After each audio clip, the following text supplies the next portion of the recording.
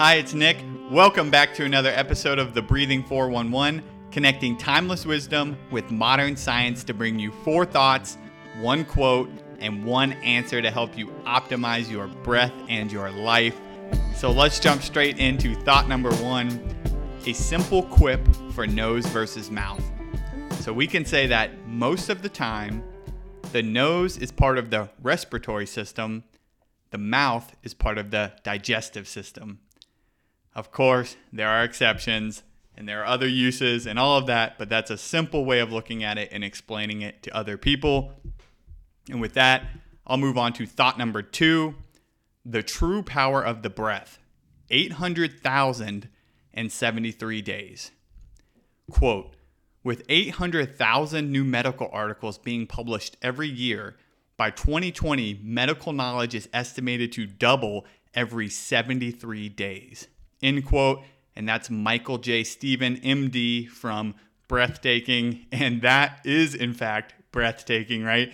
800,000 articles published every year, probably more by now, right? And medical knowledge doubling every 73 days. That literally blows my mind.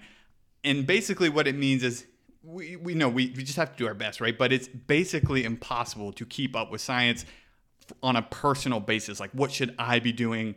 Me, what my specific circumstances. It's going to be impossible to go through the research and find all these different articles, right?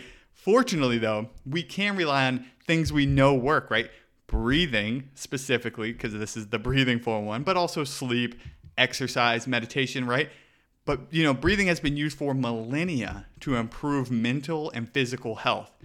Maybe we don't know all the science yet, but that's okay, right? We can just try it out, find what works for us, and enjoy the timeless and timely wisdom of the breath. So make sure you're doing that. Apply this stuff. Don't worry about the 800,073 days. Do your best to keep up with it, but it's impossible. Just, rely on these principles that have been around forever to make humans healthier and happier. Okay, with that, I'll move on to thought number 3, 2 steps to get the most out of your breath work.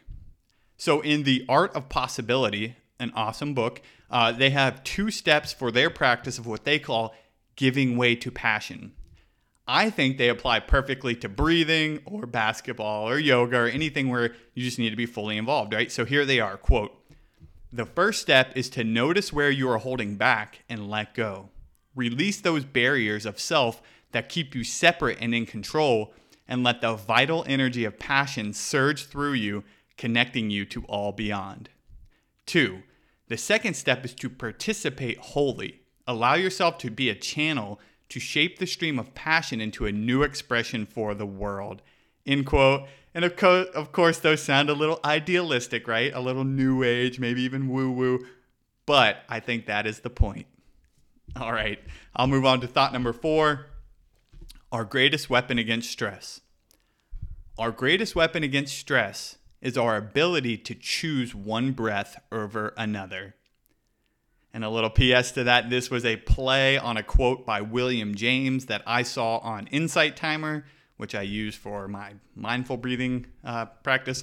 In any case, quote, here it is, quote, the greatest weapon against stress is our ability to choose one thought over another.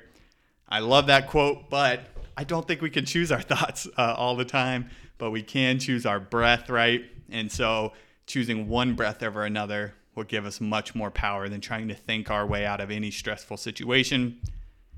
And that's it for the thought. So let's move on to the 1 quote. And this one kind of follows up on that last one. I love this quote from Marie Forleo.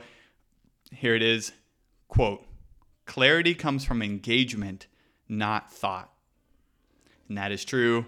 Action is much better than thinking, and that's why breathing is so powerful for stress. All right, I'll get off of that one. Let me move on to the 1 answer for this week. The category is stress and health. The answer is, counterintuitively, this, which is also referred to sometimes as nature's fundamental survival mechanism, can be therapeutically harnessed to boost immune function. What is short-term psychophysiological stress? That's a lot, meaning a short-term, intense, mental and physiological stressor can actually boost immune function, but it's the chronic stuff, the chronic low-grade stress that dampens our immune functions, making us more susceptible to colds and all that stuff. So short-term stress can actually be good, long-term chronic stress bad. Go check out the link in this little section if you're interested. And with that, I'm going to do a quick little plug for my Breathing for Diabetes self-paced workshop. I did this live back on March 5th, I believe, and I recently re-recorded it all. It is now available for you to practice on demand, on your own time, no live component anymore. And if you enjoy my work or just like geeking out on breathing in general, I am confident you will love this, even if you don't have diabetes. It's just a lot of helpful and practical information. It's mostly about slow breathing and alternate nostril breathing, but there's also a 40-minute Wim Hof and Diabetes mini masterclass that comes along free with it. If you're interested in Wim Hof at all, I think you'll find a lot of information in there you've probably never seen before. I touch on things like why you should only practice in the morning and why you don't even have to hold your breath to get the same results. And there's a bunch of other extras. You can go check out the email or the blog post if you're interested. I suck at selling, so I'll stop here. But it is 100% refundable, so you have nothing to lose. And if you're interested in breathing at all, please go check it out. And with that, I will not recap all of the thoughts again because I've already talked too much. But I will leave you with one more reminder that our greatest weapon against stress is our ability to choose one breath over another. So choose wisely today and this week, and I will see you next time.